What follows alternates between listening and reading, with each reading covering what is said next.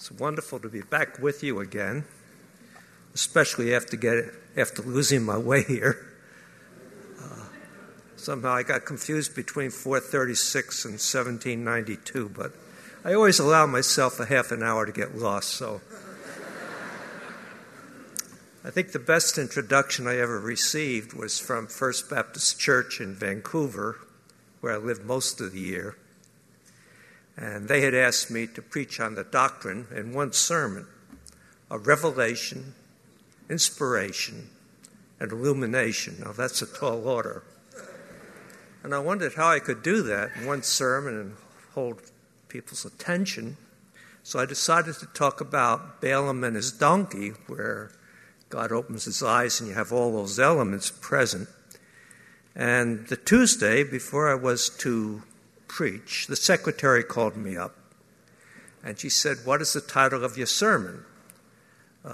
Concerning which I'd given no thought whatsoever.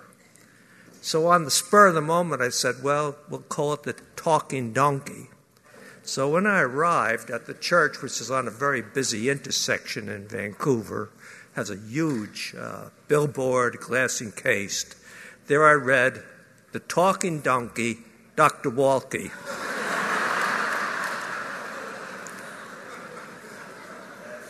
My first thought was, now isn't that the truth? My second thought was, glad I said donkey.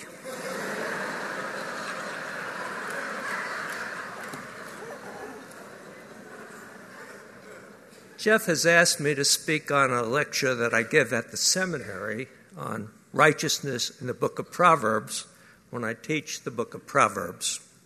And so I thought it best that we would turn to the text, which I think will be on both the screen as well as in your bulletin, in Proverbs chapter 1, verse 1, through Proverbs chapter 1 and verse 7.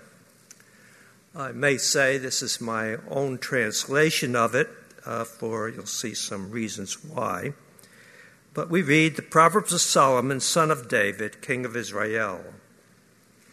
To know or to gain wisdom and instruction, to understand words of insight, to receive instruction in prudence, in righteousness, justice, and equity, to give prudence to the non-committed, knowledge and discretion to the youth. By the way, I translated that non-committed. That's not in any of the translations. Normally, our translations have simple or simpleton there.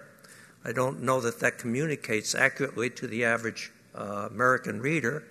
We usually think a simpleton is lacking in IQ, whereas in this book, you could be a genius in IQ and be a simpleton. The book is primarily addressed to two sorts of youth.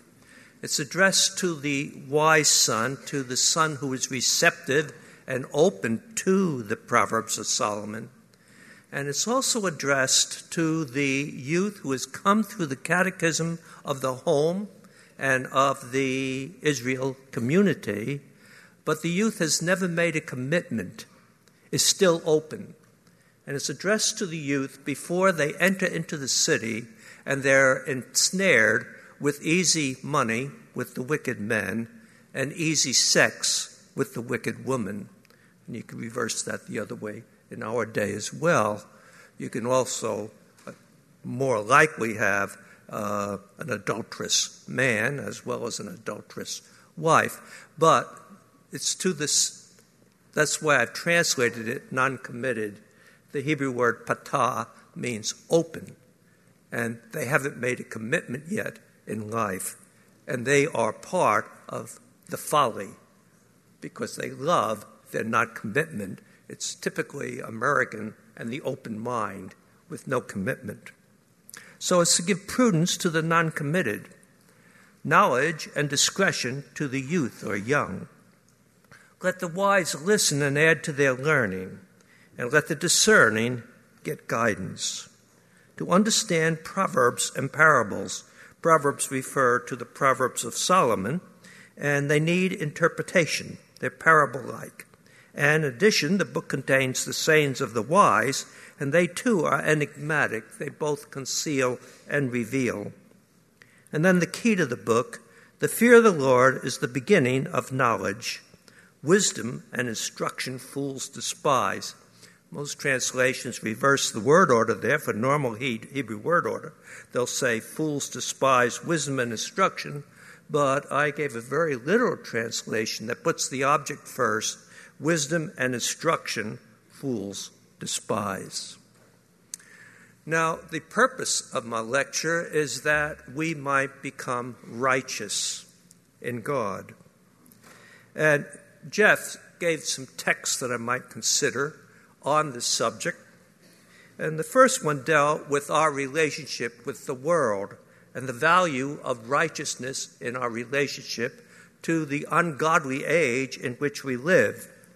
So the first text he gave me was Proverbs 13:6. Righteousness guards the person of integrity, but wickedness overthrows the sinner. So righteousness will protect you against the temptation of easy money at the expense of other people, and against the temptation of easy sex without taking on the responsibilities of a marriage relationship. The second text he gave me was Proverbs 15:9. This pertains to our relationship with God. 15:9 reads, and I translate the Lord, the term the Lord is usually a translation of the Hebrew word Yahweh, which means nothing to the average reader. The name Yahweh means I am. He is the eternal one. He's the only one that's existing from infinity. At the base of the universe is the nature of God. He's before all things materially. He is the I am and all that he is, a God of love, of justice and righteousness. That is the only enduring reality in this universe, is the God I am. I am detests the way of the wicked, but he loves those who pursue righteousness. And what a pleasure it is to be here with a congregation that just sang that hymn, who are pursuing righteousness and the ways of God. It's an honor and a privilege to be with God's people. And the fact you sing that tells us that we are born again of God, because the natural man does not receive the things of God, but we receive the things of God. We are a different species of humanity, and we're walking to a different drumbeat, for we love God and we love our neighbor. And finally, not only protects us in the world against easy sex and easy money, and also fosters righteousness, fosters a relationship with God. But third, it's for our own well-being. Proverbs 21:21. He who pursues righteousness and love finds life, prosperity, and honor. In fact, in this book, as in all of Scripture, it is the abundant life now, and since it's related to the eternal God, it's a never-ending life, because our spiritual relationship with God can never perish. It's eternal. So far as clinical life is concerned, long life is a blessing, but not if it's without prosperity and honor. And so he puts it all together. This is life, prosperity, and honor. No wonder your pastor wants me to preach on righteousness in the book of Proverbs. For as a pastor, he wants you to be protected against the world. He wants you to have a relationship with God. And he wants you to realize and maximize your life. And I'm glad to be part of it. To develop my sermon, I will divide it into 4 parts that are not in your bulletin. but you may want to jot it down, but I'll go slowly here. The first thing I have to do is put righteousness in the book of Proverbs in its literary context. For righteousness and wisdom, as we shall see, are inseparable. It's a subdivision of wisdom. And the first thing I'll talk about is wisdom. The second thing I'll talk about is the relationship of wisdom to the law. I need that a bit of a background to understand righteousness in the book of Proverbs. So I'll talk about wisdom and the Mosaic law. That comment by Richard was extravagant hyperbole. I think I know a bit more about Proverbs than I do about the Mosaic law. The third point I want to talk about is wisdom and righteousness. And then finally, and climactically, I want to talk about righteousness itself. First of all, wisdom, this broader context, because it says, the Proverbs of Solomon, son of David, king of Israel, in order that you might gain wisdom. Now here I feel a bit like the householder that Jesus spoke of, who brings out of his treasures some things new and some things old. Years ago, when I still knew my way here, years ago, I spoke on the book of Proverbs, and I introduced you to the topic of wisdom. Now, I don't expect you to remember that. I one time had a secretary, and she says to me, Dr. Walke, they call me Dr. Walke, should have been Bruce, but in any case, she said, Dr. Walke, she said, how do you stay fresh teaching the same course every year? And I responded by saying, have a bad memory. So it might do well for us to repeat what wisdom is. Wisdom, in a nutshell, is skill. It is masterful understanding. It is It's expertise. So basically, it's skill. You master a field. You understand it. You're an expert. That's basically what wisdom is. It's used in numbers of ways in the Old Testament. I'll only take two. One way it's used is of artistic and technical skill.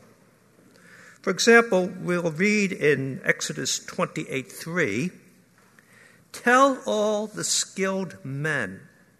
And the word translated NIV by skilled is the Hebrew word that's normally translated wisdom. Hebrew word is chokmah.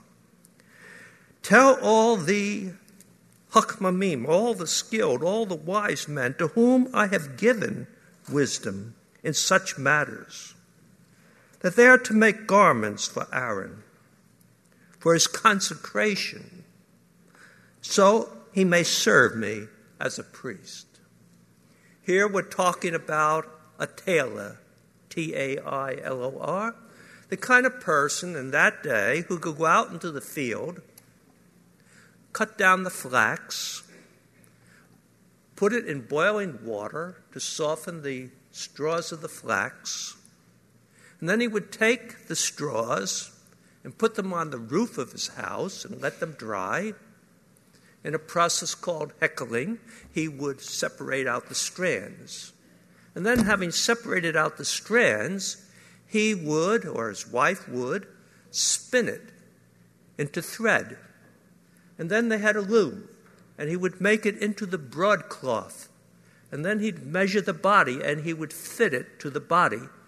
He could make dyes of blue and purple and scarlet until finally he had the skill of taking that raw flax and making it into this beautiful garment that Aaron wore that would set him apart to worship the Lord. That's called wisdom. And it's used numbers of times that way. Whatever your trade may be, whatever your income may be, you have a certain expertise. And we're all like little dewdrops reflecting the brilliance of God. And he distributes it generously to us, each with his or her own gift. And that's our skill. That's one way the word is used. The word is also used of administrative and judicial skills, the ability to judge. For example, Deuteronomy chapter 1, verses 12 through 16, Moses is complaining that he cannot bear the burden of judging all these people and leading them because they're becoming too numerous. But how can I, says Moses, bear your, and he's addressing Israel, but how can I bear your problems and your burdens and your disputes all by myself? Choose some wise, understanding, and respected men from each of your tribes, and I will set them over you. You answered me, what you propose to do is good.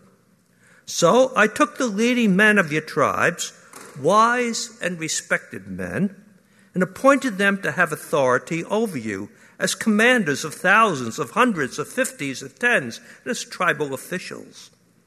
And I charged your judges at that time, hear the disputes between your brothers and judge fairly, whether the case is between brother Israelites or between one of them and an alien.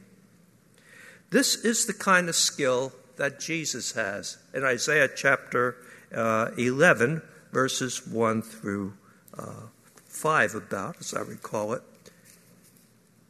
A shoot will come up from the stump of Jesse. From his roots a branch will bear fruit. The Spirit of the Lord will rest on him, the Spirit of wisdom and of understanding, the Spirit of counsel and might, the Spirit of knowledge and fear of the Lord, and he will delight in the fear of the Lord. He will not judge by what he sees with his eyes, or decide by what he hears with his ears.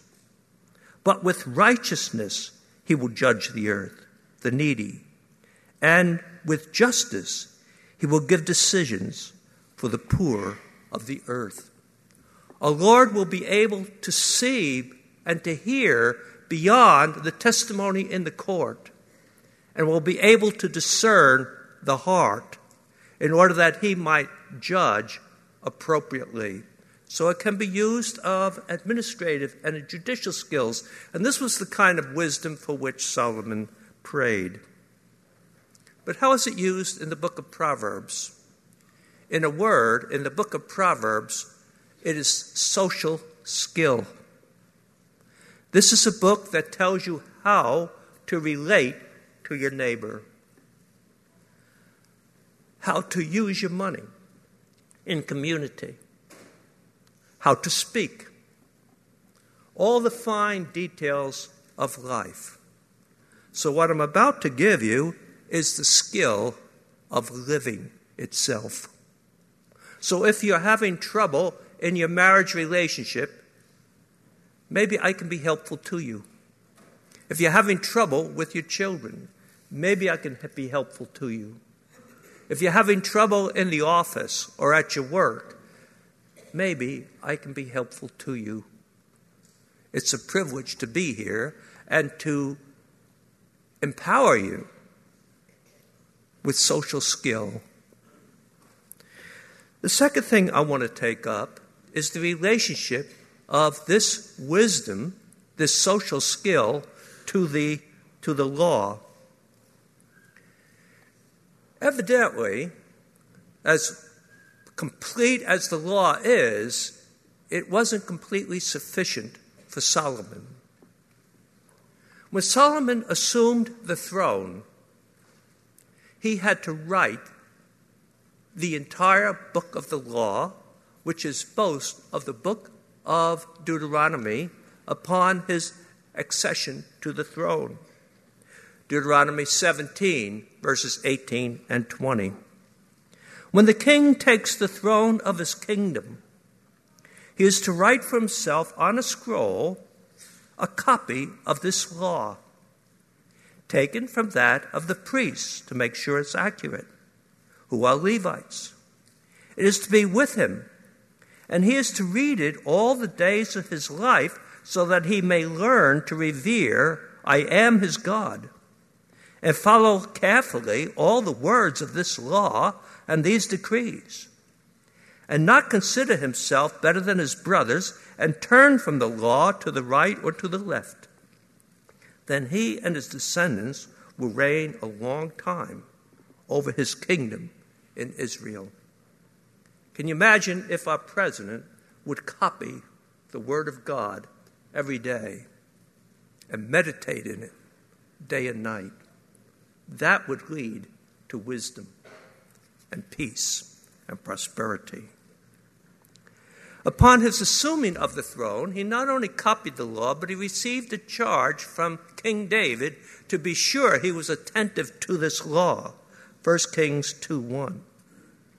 When the time drew near for David to die, he gave a charge to Solomon his son. I'm about to go the way of all the earth, he said, so be strong. Show yourself a man and observe what I am your God requires.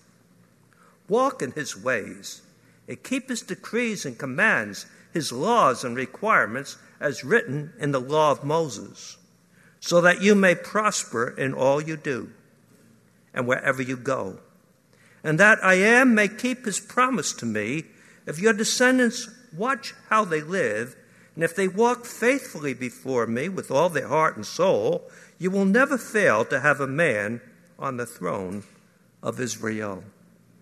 So he read the law. He heard the charge to keep the law. And yet when I turn to 1 Kings 3, he still feels inadequate to be the Supreme Court justice of the land, if you please, because he is now over the righteous kingdom, and he's to establish the model righteous kingdom of the earth.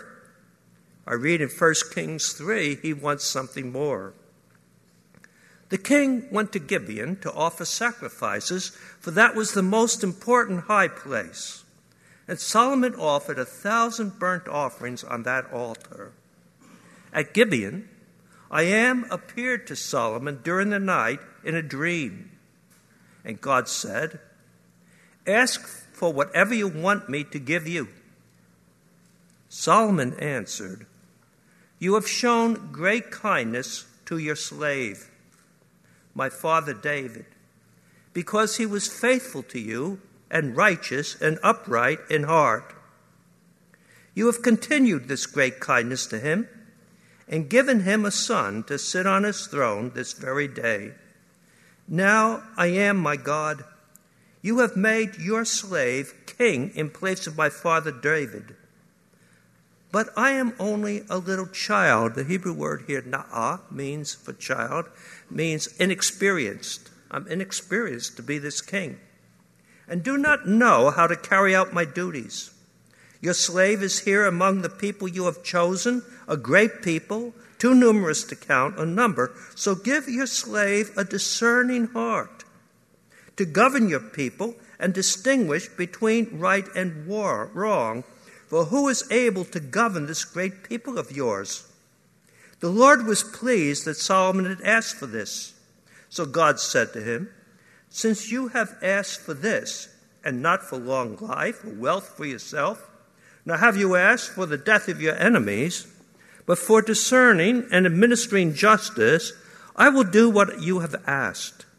I will give you a wise and discerning heart, so that there will never have been anyone like you, nor will there ever be.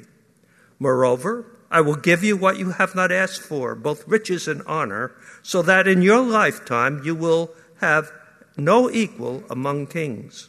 And if you walk in my ways and obey my statutes and commands, as David your father did, I will give you a long life. And out of that gift of wisdom, he composes the Proverbs, before he violated his own proverb, Proverbs 19:27, when he said, "Stop listening to instruction, my son, and you will stray from words of knowledge." And he, tragically, stopped listening to instruction himself. But while he was in his prime spiritually, God gave him wisdom, and he gave us the book of Proverbs. Now, how does this all relate together with the law? Let me illustrate it by driving a car.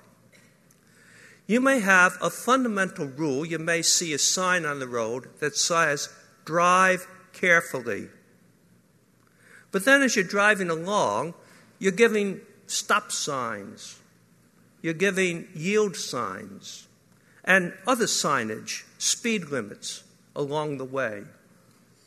But before you can drive, you have to pass a driving test.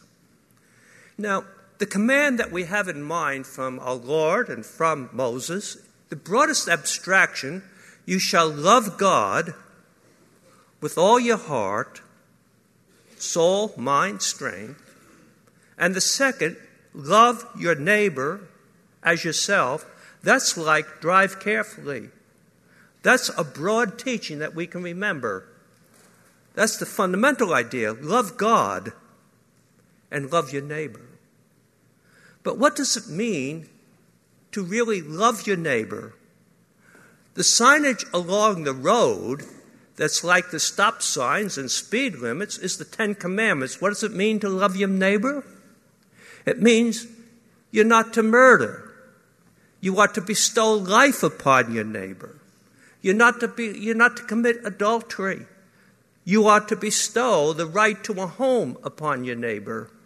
You are not to steal. You give him the right, bestow to him the right to his property. And you are not to bear false witness. You're not to gossip. You bestow on him the right to his reputation. Now that's the 10 Commandments. That's like the signage along the road. Just basics that you have to drive carefully. But as you know, you're not allowed to drive until you pass a driving test. How far do you park when you buy a fire hydrant? Now you have to know it's 500 feet. How far do you park before the intersection on a corner? You have to know it's 500 feet. When do you use your turn signals? When you're making a turn, do you go into the left lane or into the right lane? All this kind of detail. That's more like the book of Proverbs. It takes up those matters that are too fine to be caught in the mesh of the law, too small to be hit by the broadside of a prophet.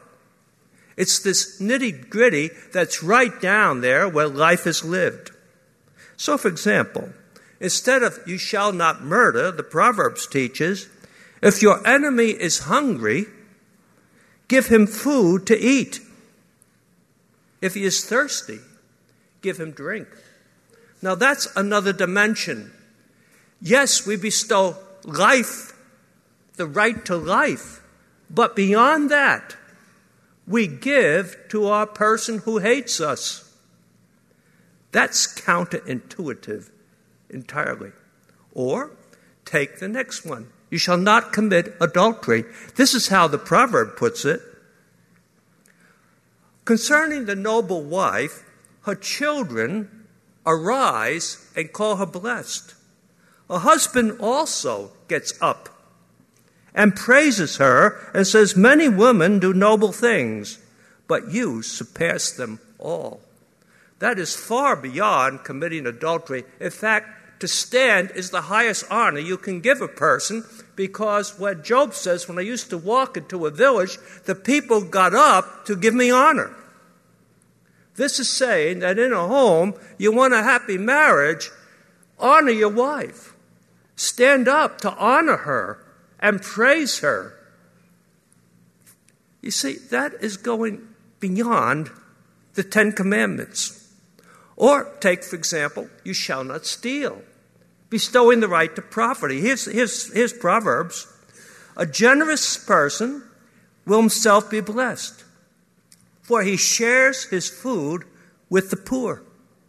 This is not stealing. This is now giving. And you're sharing. In fact, the matter is, it almost comes down to sacrificing. In other words, you're putting the other person first. This is beyond the law. Yet it's entailed within the law. And Jesus will pick up these same things and make it more fine as well, as you know, in the Sermon on the Mount. But we fail to understand the subtleties and the refinement of the book of Proverbs. And that's why I'm so concerned that in our catechism of our youth, that they learn this positive way of looking at life. We teach them the Ten Commandments, but we take that next step to pass the driving test of life itself, of social skill. Well, I've talked now about wisdom as skill. I've talked about wisdom and the law and suggested that the wisdom is a further refinement of the law. Now I move to righteousness and wisdom. Here I'm arguing it's a correlative term with wisdom. They're inseparable. Let me first of all define, that's a linguistic term, a correlative term. A correlative term is words that mean different things, but they refer to the same referent, extra-linguistic referent. For example, Vice President Cheney. He is vice president, and he is also chair of the Senate. Now, those are different things. As a vice president, he stands next to the president. As chair of the Senate, he moderates the Senate. Two different things, but they are inseparable. If he's chair of the Senate, he's vice president. If he's vice president, he's chair of the Senate. The same thing is true of wisdom and righteousness. They are inseparable. If you are wise, you are righteous.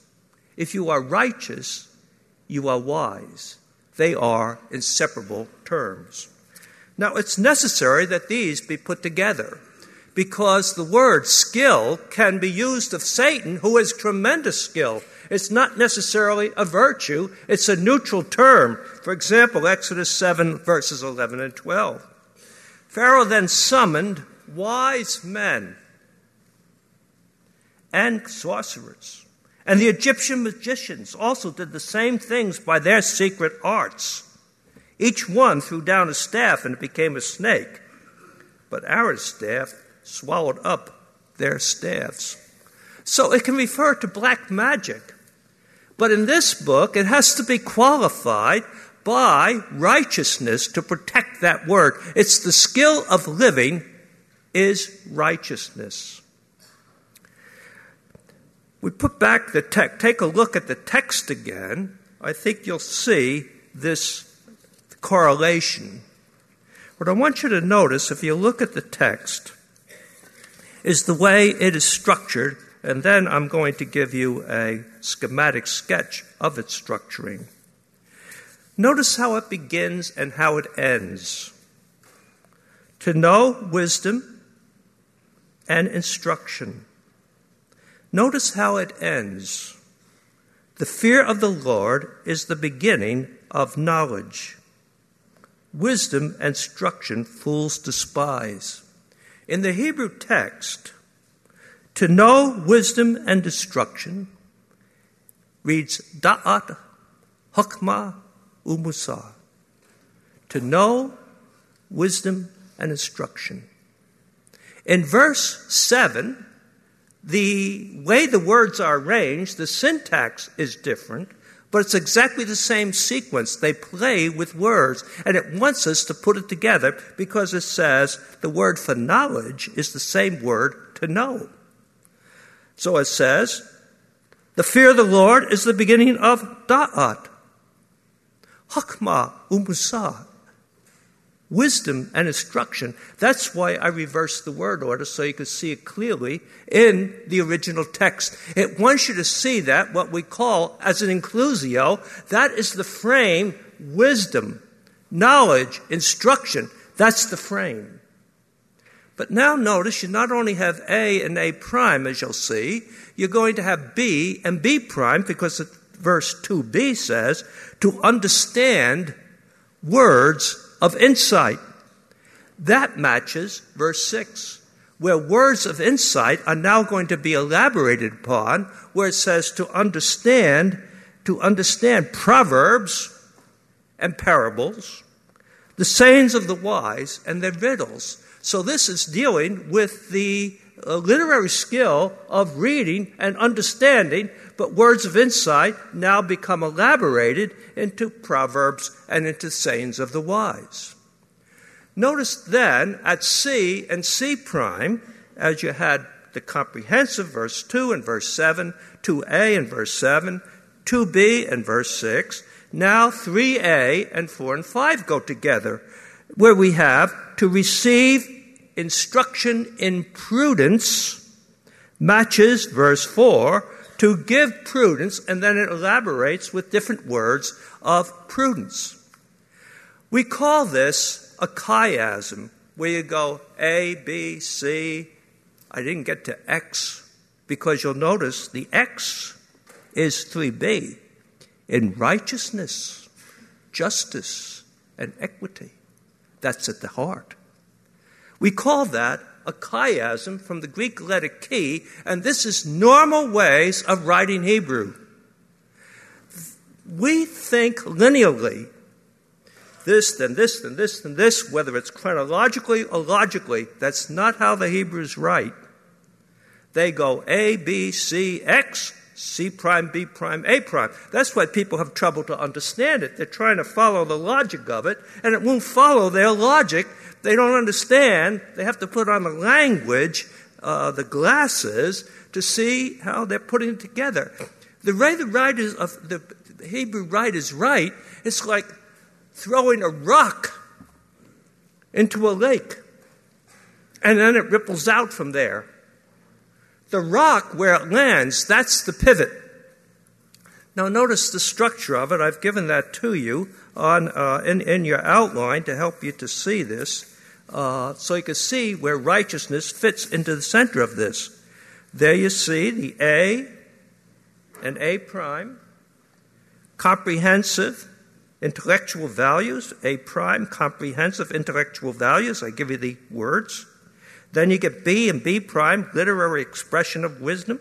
B prime, literary expression of wisdom. Then you have instrumental virtues toward wisdom, prudence, instrumental virtues, prudence, discretion, guidance. But notice the pivot where the rock lands. Moral, communal virtues, righteousness, justice, and equity. As you read through the book, you constantly interplay between righteousness and wisdom because they're inseparable. One looks at it from spiritual intellect, the other one looks at it from ethics of how we relate to the neighbor. That then leads me to my final point, and that is, what is righteousness? In my commentary on the word righteous, I have a detailed, comprehensive, terse definition. I write to bring about what is right and harmony for all, for individuals related in the community, and to the physical and spiritual realms. It finds its basis in God's rule of the world. Now, you can't remember that. It's much too difficult. Let me say that somebody asked me, why did it take you 30 years to write a commentary on Proverbs? Well, I go at a snail's pace. I did about one proverb a day. Well, what takes you so long? I measure my advance by how many words I've done. That is to say, every word I had looked up in every occurrence in the Hebrew Bible. And as a result, I know what that word means. It took time until eventually you feel the word. Let me put the word righteous, the Hebrew word tzedek or tzedkah, let me put it in down-to-earth terms. Righteousness is disadvantaging yourself to advantage others. Wickedness is advantaging others, even if it means disadvantaging yourself. If you can capture that righteousness is your willingness to put yourself second, disadvantage yourself, and put the other person first. That's righteousness. Wickedness is, as was sung in that song so wonderfully just before the sermon, it's being selfish and putting yourself first and the other person second. We think of wickedness as the failure to keep the Ten Commandments. In the book of Proverbs, wickedness is the failure to pass the driving test of these fine details that we have in this book. Wickedness is the failure not to feed your enemy. Righteousness is to feed your enemy. That is counterintuitive. Wickedness we think of as adultery. But in this book, it's a failure to honor your wife and to stand up in her presence. We think of wickedness as stealing. In this book, it's a failure to be generous and to go through life with an open hand. We think of wickedness as bearing false witness and gossip. But in the book of Proverbs, I didn't recite it, it says this: hatred stirs up dissension, but love covers all transgressions. That is to say, I like the way that was originally translated by Derek Kidner and Alan Millard, English scholars. They originally translated that love draws a veil over all offenses. So that if somebody does wrong, what you're supposed to do is to speak to that person, not to somebody else. By the way, in Leviticus 19:8, where you get the commandment, love your neighbor as yourself, the preceding commandment is, rebuke your neighbor frankly. Loving your neighbor isn't necessarily keeping silent. Well, that needs a whole discussion about that, because that's extremely dangerous. But the point is, you talk to your neighbor. You don't talk behind your neighbor's back. You draw a veil. You do not put your neighbor on the stage. You draw a veil. And if you're seeking your neighbor's good and not your own, why do you gossip? It puts you above your neighbor. So you won't gossip. You're going to protect your neighbor. Now, if you capture that, everything falls into place in this book, and you can carry that with you, and that's why I think a more practical title is Wisdom in Shoe Leather. For example, I use an illustration in my class. When I assign a book that's no longer in print, and it's only in the library, if the student who goes there and takes out that book and deprives the rest of the class of its use, in order that that student may get an A, regardless of the rest of the students, whatever they may get, that in this book is utter wickedness.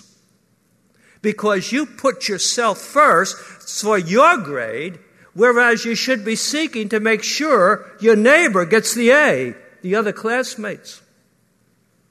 I use it for attending class on time.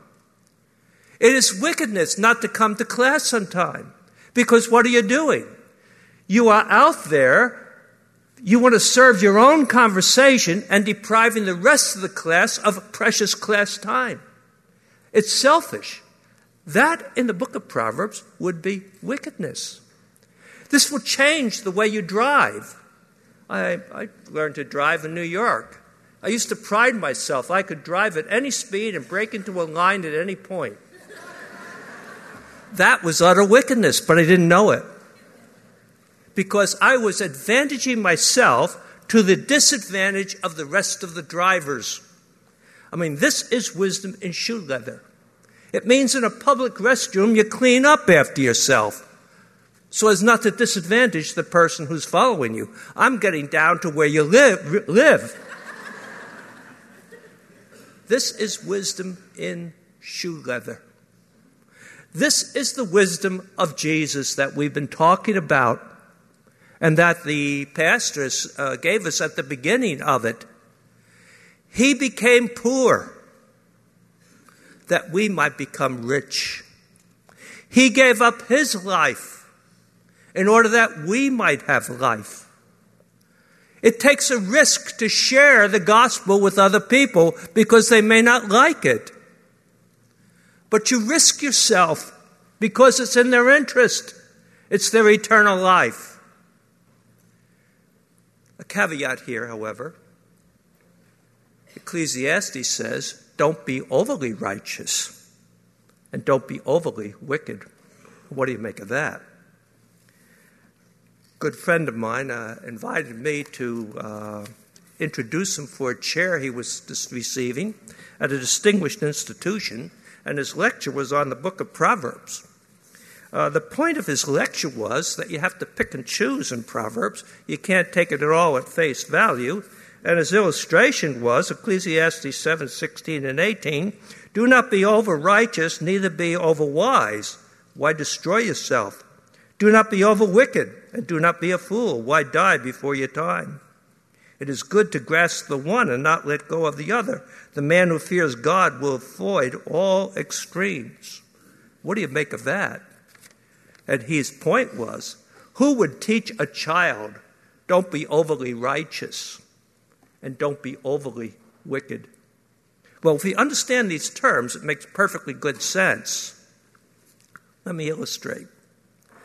When I lived in Philadelphia, I taught at Westminster for six years there, and I had a corner piece of property, 1/4 of an acre, and I should tell you that in Philadelphia, nobody ever moves. It's the most conservative place I ever lived. It's totally unlike Florida. So all my neighbors had built their houses about 1940, just before the war, and none of them ever moved. They were all now in their 90s about, and they were old. Well, I was at that point, can you believe it? I was the young one. Anyway, I would shovel my sidewalk. It snows a lot up there, so I shoveled my sidewalk. Well, now what about the widow living next to me? Well, she can't do it, so I shoveled her sidewalk, and I shoveled her driveway. Took a bit of time. Well, what about my neighbor across the way, the Italian couple that we enjoyed very much? I especially liked the bread she made. Well, they were in their 90s, so I went over there and shoveled their sidewalk every time it snowed. But now what about Mr. Detweiler back here? And then it came to me, Bruce, don't be over-righteous and don't be over-wicked. In other words, there's a limit to what you can do, and Ecclesiastes says, why kill yourself? There's a limit to what you can do. And if everybody refused to take the book out of the library, nobody would read it. So you have to have some balance to the whole thing. But if you understand what righteousness and wickedness is, then this begins to make sense. Where does this come from? This is totally unnatural. We are naturally selfish. As Jesus taught us, you have to die in order to live. Life has a reverse screw. I like the illustration Eugene Peterson uses in Long Obedience to the Same Direction. He talked about he was going to sharpen the blade on his lawnmower. And the first thing he had to do was take the bolt off to remove the blade. And so he got his wrench and the bolt wouldn't budge. So he got a pipe to give himself some leverage. And he pushed hard on it. Wouldn't budge. He got a rock and began to bang on the pipe so the bolt would budge. And he says, by this time I became emotionally involved with my lawnmower. Now, a neighbor was standing across the way observing all this, and he came over to him and he said, "You know, I used to have a lawnmower like that. It has a reverse screw. Try turn it the other way." And it came off readily, as you can imagine. That's the way life is. It has a reverse screw about it. It's when you begin to live for others that then you enter into protection. God loves it. That's the way God is, who gave up his own son, lavished us with his good gifts in this creation. We are like God. And then you will enjoy life, honor, and God will bless you with prosperity. We sang a hymn earlier on. May God do this for us.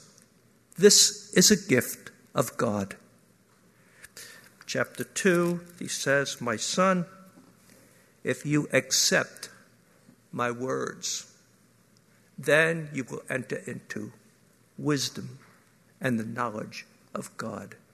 If you accept it, that takes faith. It's not learning about it. It's committing yourself to it. It's one thing to learn about riding a bicycle.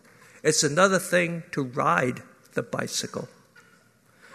It's a matter of our giving ourselves to live by faith righteously. May God grant you that grace.